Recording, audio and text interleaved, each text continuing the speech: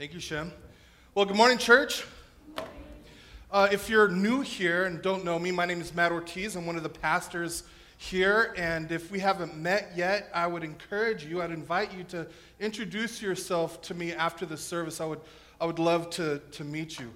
I hope you all had a great Thanksgiving, and I think we still have people out of town for Thanksgiving, so keep them in your prayers. It's good to see all of you here today. We have been, to bring you up to speed, we have been looking at the life of Moses, mainly through the book of Exodus. Well, the story of Moses continues into the book of Numbers, and we saw that as we read Numbers chapter 12 just now. A few weeks ago when I was talking with you, I had mentioned that there have been so many people in our church who are going through hard times. And in one way or another, times are just tough for you right now. And here's the thing, as I have talked with so many of you, and as I have prayed with so many of you, there's something that has stood out to me in the middle of it all, and it's this. That when your relationships are solid, you all can handle just about anything the world throws at you. It's been amazing to watch. But when your relationships are on the rocks, no matter how good everything else is going, life stinks. Have you noticed that? You all have gone through some incredibly difficult times. Whether it be pressure at work or severe illness or people talking smack behind your back, homelessness, the death of someone that you love, and you were amazed that it didn't crush you because you realized it was because you had some strong, supportive relationships. But there can also be times when everything in your life seems to be going perfectly, but one key relationship goes bad, and it just totally sucks the joy out of everything else. You know, Jesus himself said that life is all about relationships. He says this. He gives us the two greatest commandments. Love God and love your neighbor. So, here's what I'd like for us to do this morning. I want you to think about a relationship that you have that is messed up right now. Okay? Something is wrong with it. It might be strained. It might be totally shattered. It might be your spouse. It could be a child, a parent, a brother, a sister, a friend, someone at work, someone in the church, someone at school, a neighbor, or maybe all of the above. It's possible. Now, have you thought of somebody? I think 99% of you have. And for the rest of you, if you don't have a difficult person in your life, you can call the church office because we got like a whole list of difficult people. We can hook you up with one. Just kidding, we don't. Yes, we do. If you don't have any strained relationships right now, then think of a relationship that's good, but it's not quite what it could be, and I think that covers everybody. Now, whoever it is, I want you to keep this person or these people in your mind as we go through this. Okay? Be actively listening and actively praying for the Holy Spirit to maybe show you how you might need to respond to this person or these people in your life, because life comes down to relationships. This is critical. Our passage today, if you were paying attention, it may have sounded like a weird story, right? But as weird as it seems, it gives us some insight into our relationships. So, let me put it in context. The Israelites are in the wilderness, and God, through Moses, miraculously delivered the Israelites from slavery into Egypt and is leading them to the promised land. But then conflict develops between Moses and his siblings, between Moses and his sister Miriam and brother Aaron. And from this story, as weird as it seems, we actually see four, I think, very important lessons about our relationships. 2 lessons about our relationship with others and 2 relationship about our relationship with God. First, our relationship with others. If you're taking notes and using the outline in the bulletin, lesson number 1 is pride poisons. Pride poisons. And we see that in Aaron and Miriam's treatment of Moses.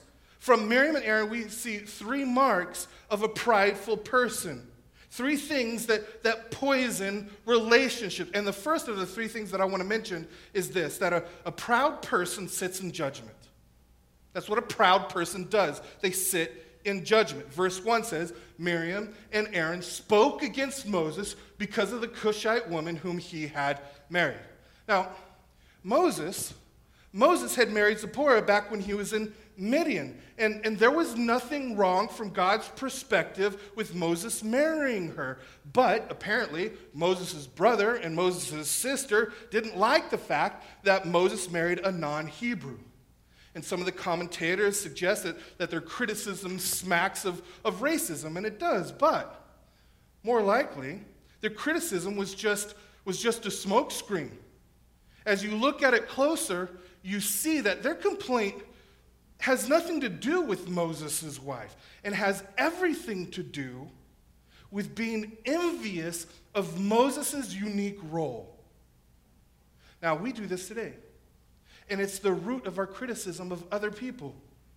We want to be the star. We want to be center stage. And when someone is doing better than us or looking better than us, then we begin to look for something in that person for us to criticize. So a proud person sits in judgment. Second, a proud person plays the comparison game. In verse 2, they say this, has the Lord indeed spoken only through Moses? I don't think so. Has he not spoken through us also? See, here's the deal. The Lord had spoken through Miriam and Aaron. The Lord was using each of them in a powerful way, but it wasn't enough for them. The Lord was using Moses in even a more powerful way, and they didn't like it. Proud people are constantly playing the comparison game. See, the deal is, it's kind of in our nature to want to know where we stand in the pecking order, right? And instead of genuinely rejoicing how God is uniquely using them and others, they want to be number 1. And the Apostle Paul knows how deadly this comparison game could be. In 2 Corinthians, he says, when they compare themselves, they are not wise. Why? Because it poisons relationships.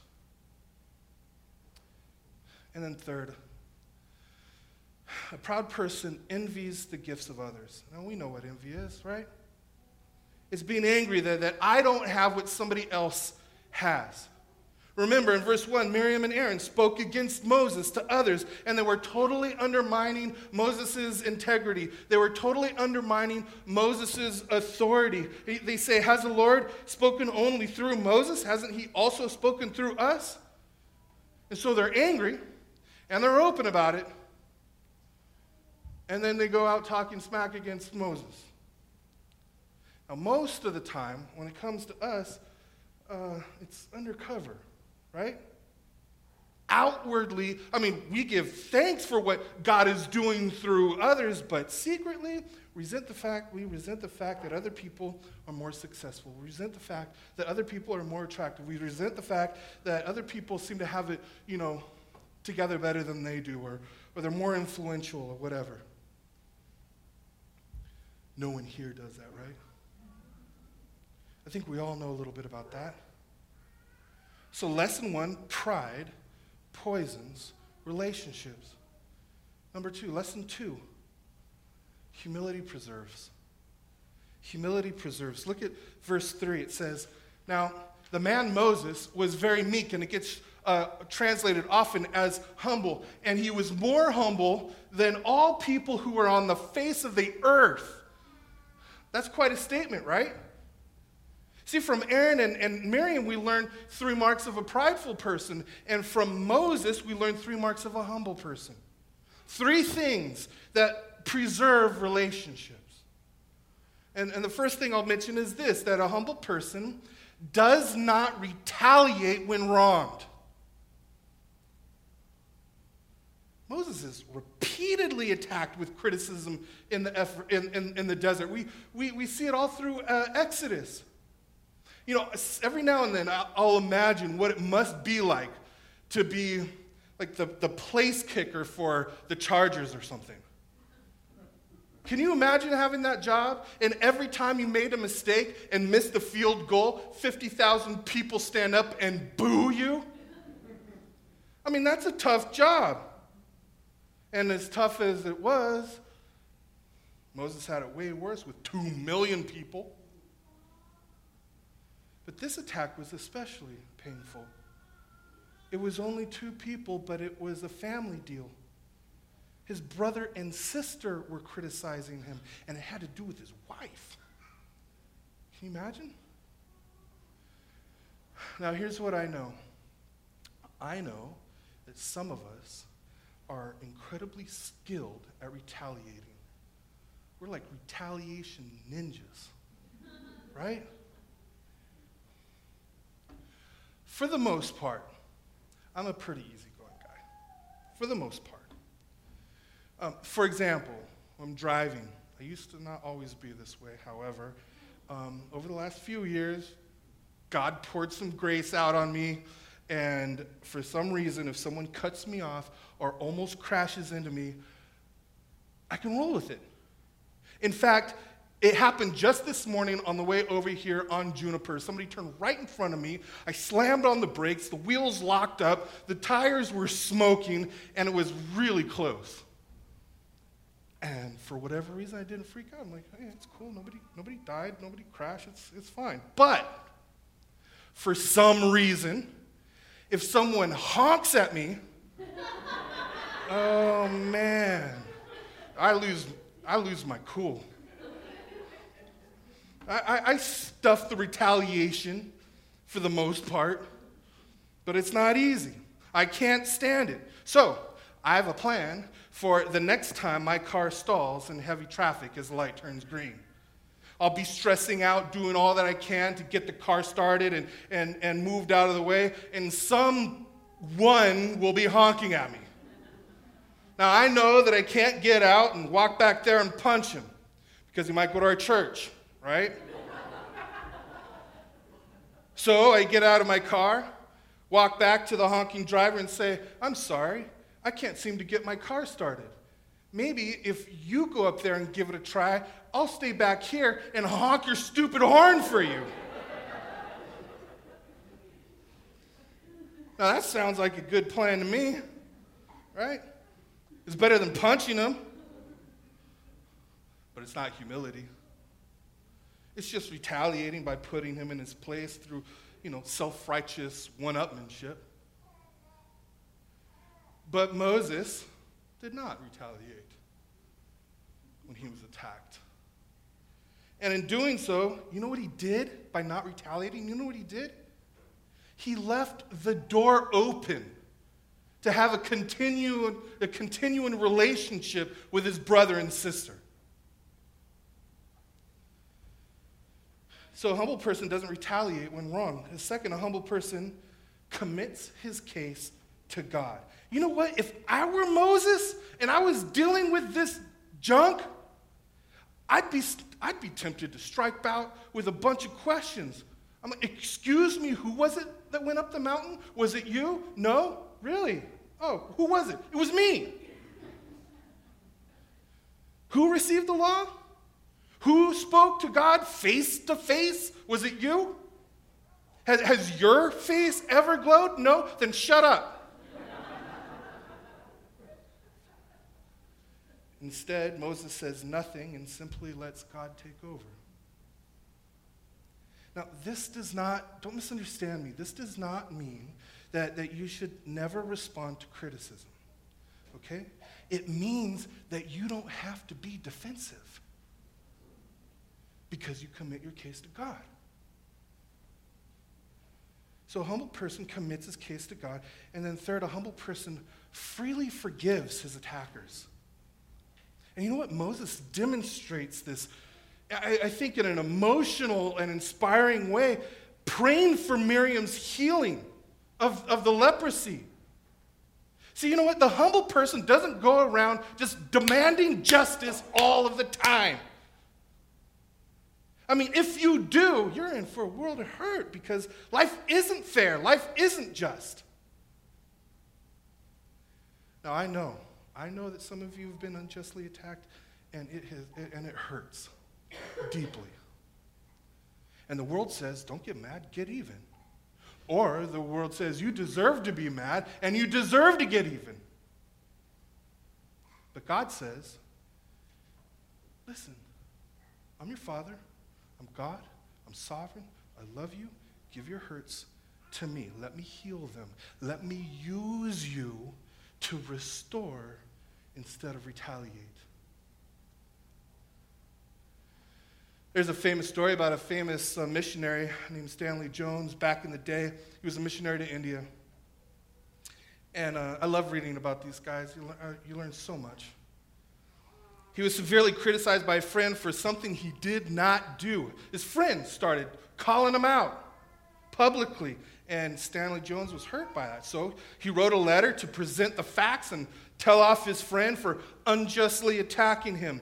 But before sending it out, he gave it to another friend to review and to get advice. And after reviewing the letter, his friend returned it to Jones, and Jones opened it and found only 3 words written on the letter. And it just simply said, not sufficiently redemptive.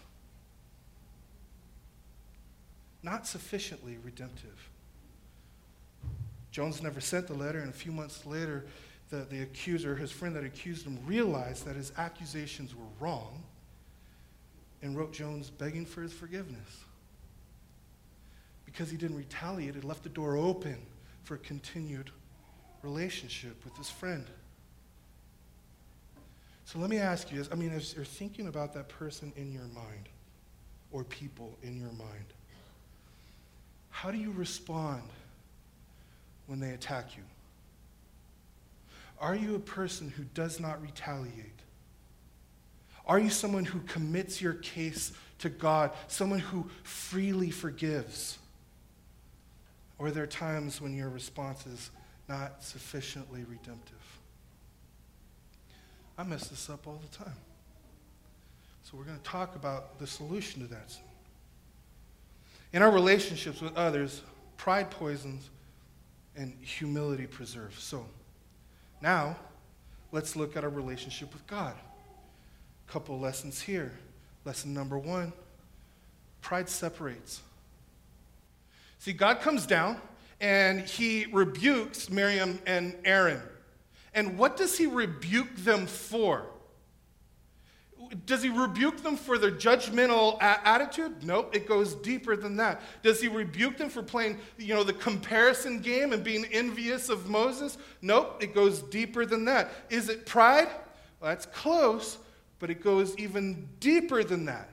Specifically, it is their pride in rejecting God's mediator and trying to save themselves. That's what it comes down to. Rejecting God's mediator, trying to save themselves. Verse 4, and suddenly the Lord said to Moses and to Aaron and Miriam, come out, you 3, to the tent of meeting. And the 3 of them came out. And the Lord came down in a pillar of cloud and stood at the entrance of the tent and called Aaron and Miriam. And they both came forward. And here God reminds them of Moses' unique calling. And God said, hear my words. If there is a prophet among you, I, the Lord, make myself known to him in a vision. I speak with him in a dream. Not so with my servant Moses. He is faithful in all my house. With him I speak mouth to mouth, clearly and not in riddles, and he beholds the form of the Lord. Moses has a unique relationship with God because he functions as a mediator between God and his people. And then God says to Miriam and Aaron, why then were you not afraid to speak against my servant Moses? See, here's the deal. To criticize God's mediator is to criticize God. To reject God's mediator is to reject God. And when Aaron and Miriam say, has the Lord only spoken through Moses? Hasn't he also spoken through us? They are saying, you know what they're saying? They're saying, we don't need Moses. We don't need God's mediator. We can save ourselves. We can get to the promised land without God's mediator. You know, it's pervasive in Christianity that most Christians think, even non-Christians, most people in general think that sin is just breaking the rules. It is so much more than that. Ultimately, sin is the pride that says, I can save myself. I don't need God's mediator. And you know what? That's why moral people can be just as lost as immoral people. As immoral people, we just go out and break the rules. And as moral people, more often than we may even realize, we keep the rules to save ourselves, to keep a good standing with God. So like Aaron and Miriam, we are essentially saying, you know what? We don't need God's mediator. In fact, I don't need God's grace. That's for all those other losers breaking the rules. I got this. I can save myself. I can perform good enough to maintain my relationship, with God, or to earn a relationship with God, or earn my acceptance with God. You know what? For 20 years, I was in denial of how much I was like Aaron and Miriam. I thought and acted like I could make it to the promised land on my own. I mean, I don't need God's mediator. All I need is a good example to follow. That's it. And as soon as I'm done having fun, breaking all the rules, and I get tired of that, or if it doesn't work out, then maybe I'll, start keeping the rules, and I just find a good example, and then I'll be all set. What would have happened to me if I died in that condition? God gives us a picture in verse 9. It says, and the anger of the Lord was kindled against them, and he departed. He left them. It is a severe judgment of God for him to depart from us. His absence is a severe judgment. The pride that rejects God's mediator cuts us off from God's presence. You know what? Aaron and Miriam,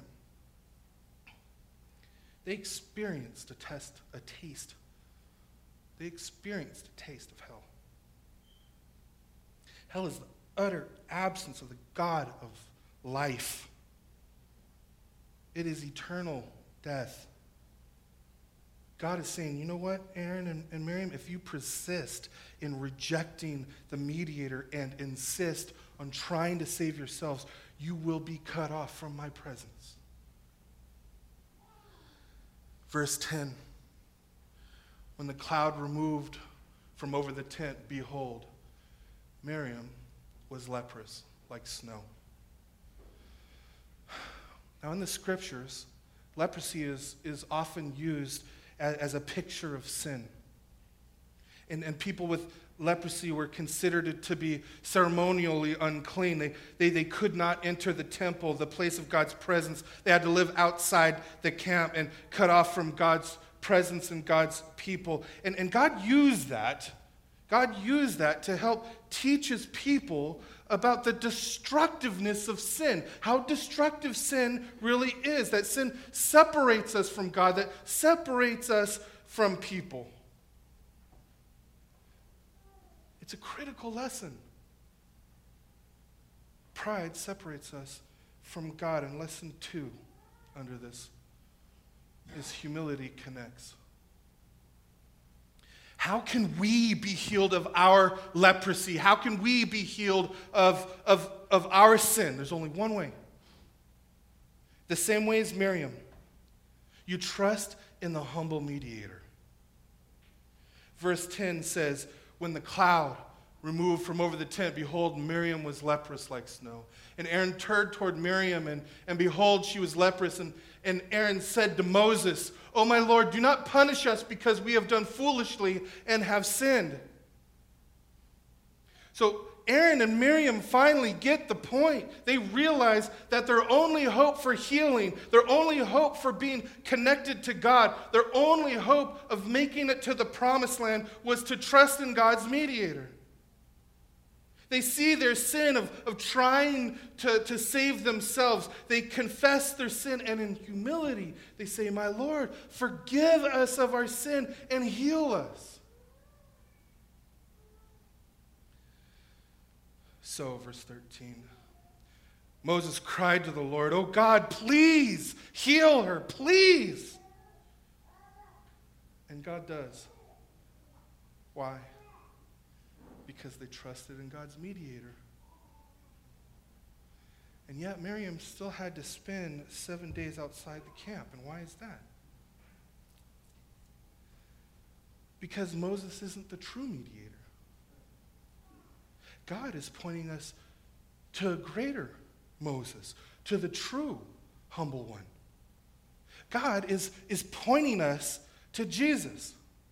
Now, you might be able to help me with this, but I only know of one place where Jesus describes his own inner character in his own words. It's when he says in the book of the Gospel of Matthew, "Come to me, all who are weary and burdened, and I will give you rest, for I am gentle and humble in heart, and you will find rest for your souls." Jesus is the true humble one, and he proves it. He proves it when he's under attack. The Apostle Peter wrote about Jesus' humility when he was under fire, and he says this, that when Jesus was reviled, he did not revile in return. When he suffered, he did not threaten, but continued entrusting himself to him who judges justly. See, you cannot read about Moses and not be pointed to Jesus. But it's even more than that.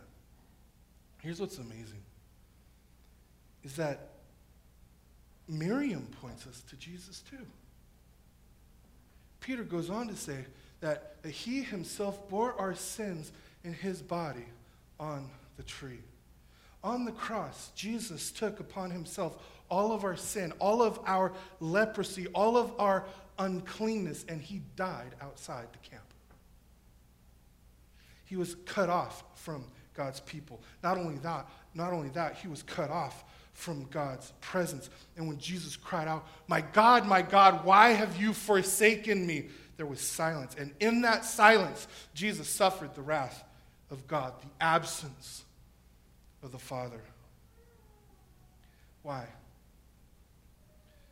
Well, he was cut off from God so that we could be connected to God. He was forsaken by the Father so that we could be embraced by the Father. He was treated as if he were as unclean as you and me so that we could be treated as if we were as righteous as him. How? Because he's God's mediator. And as a result, the moment you confess your sin and trust in Jesus, your sins are forgiven. We are healed of our leprosy. We are clean in Jesus. And you can enter into God's presence with boldness and gladness. And you can know without a shadow of a doubt, with full confidence, that he will never leave you and he will never forsake you. He will always be with you. You can always know the presence of our Almighty God, our Heavenly Father. And here's the deal. Here's where this theology, this knowledge of God, has practical implications for your life. To the extent that we trust in Jesus as our mediator, we will be healed of our pride. We will stop sitting in judgment of others. We will stop playing the comparison game, and we will stop envying the gifts of others. Well, in fact, we'll see that as just ridiculous. And to the extent that you trust in Jesus, we will grow in humility. We won't retaliate. We won't be defensive. We will freely forgive. So, who is it that came to your mind earlier when I asked you? Who are the people that came to your mind when I asked you? As you hold them in your mind, I want you to also think about the way that Jesus loved you and the way that Jesus forgave you. If you see that, if you grasp that, how would that change the way that you would respond to that person who attacks you? I'm not saying act like nothing happened, and I'm not saying sweep it all under the rug. I'm not saying let that person beat you up. And I know that the nature of some relationships may have to change, and boundaries might need to be put in place and all that, but God still calls us to love even our enemies. It is worth it. It is absolutely worth it to wrestle with God, with how God wants us to respond in light of His forgiveness for us, His grace for us, His love for us. When I fail in this, and I do, when I fail in this, it is God's forgiveness of me that leads me to repentance. It is God's forgiveness of me when I see it that gives me the freedom to honestly check my heart and ask others to forgive me for my self-righteous defensive reaction. It's embarrassing. But I'm telling you, it is liberating. And it is worth it. There are few things more beautiful than seeing a broken relationship restored. Some of you have experienced that. Life really is all about relationships. And because of Jesus' love for you, you can now love the Lord and love your neighbor as Jesus tells us to. Amen? Would you bow your heads with me?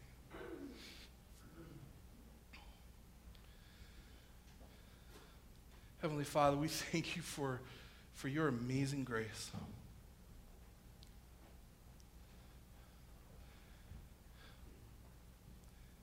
God, we thank you that you graciously teach us about the seriousness of our sin, because it destroys us and destroys other people.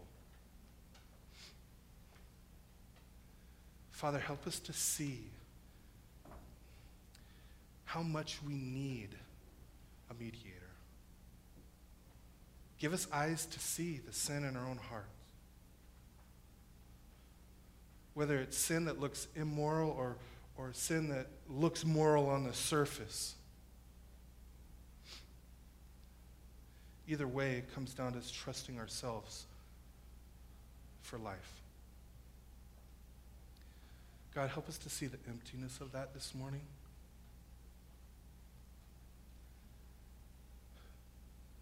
Help us to see that you are the true source of life. And Father, when we see how much you have forgiven us, and we see Jesus paying the price on the cross because he took all of our sin upon himself to cleanse us, to purify us, God, I pray that that would transform us in such a way that it would make us more like Jesus, and that we would forgive as Jesus forgave us. That we would extend grace the way that Jesus extended grace to us. That we would love others the way that Jesus loved us. God, we know that your gospel is powerful. The truth of who Jesus is and what he's done for us and what he continues to do and his promise for the future. That faith in that not only saves us, but it also changes us. So God, we pray that you give us clarity. Help us not to be distracted by anything else that's going on. And God, I pray that you would enable us to examine our hearts honestly and freely confess our sin to you, because your kindness leads us to repentance. And God, I pray if there's anybody here this morning that has not trusted you as their Father, has not trusted Jesus as their mediator, I pray, Lord, that this morning would be the morning that they do, that you would give them the faith, that you would give them the courage to follow Jesus and to trust Jesus. We pray these things in your name.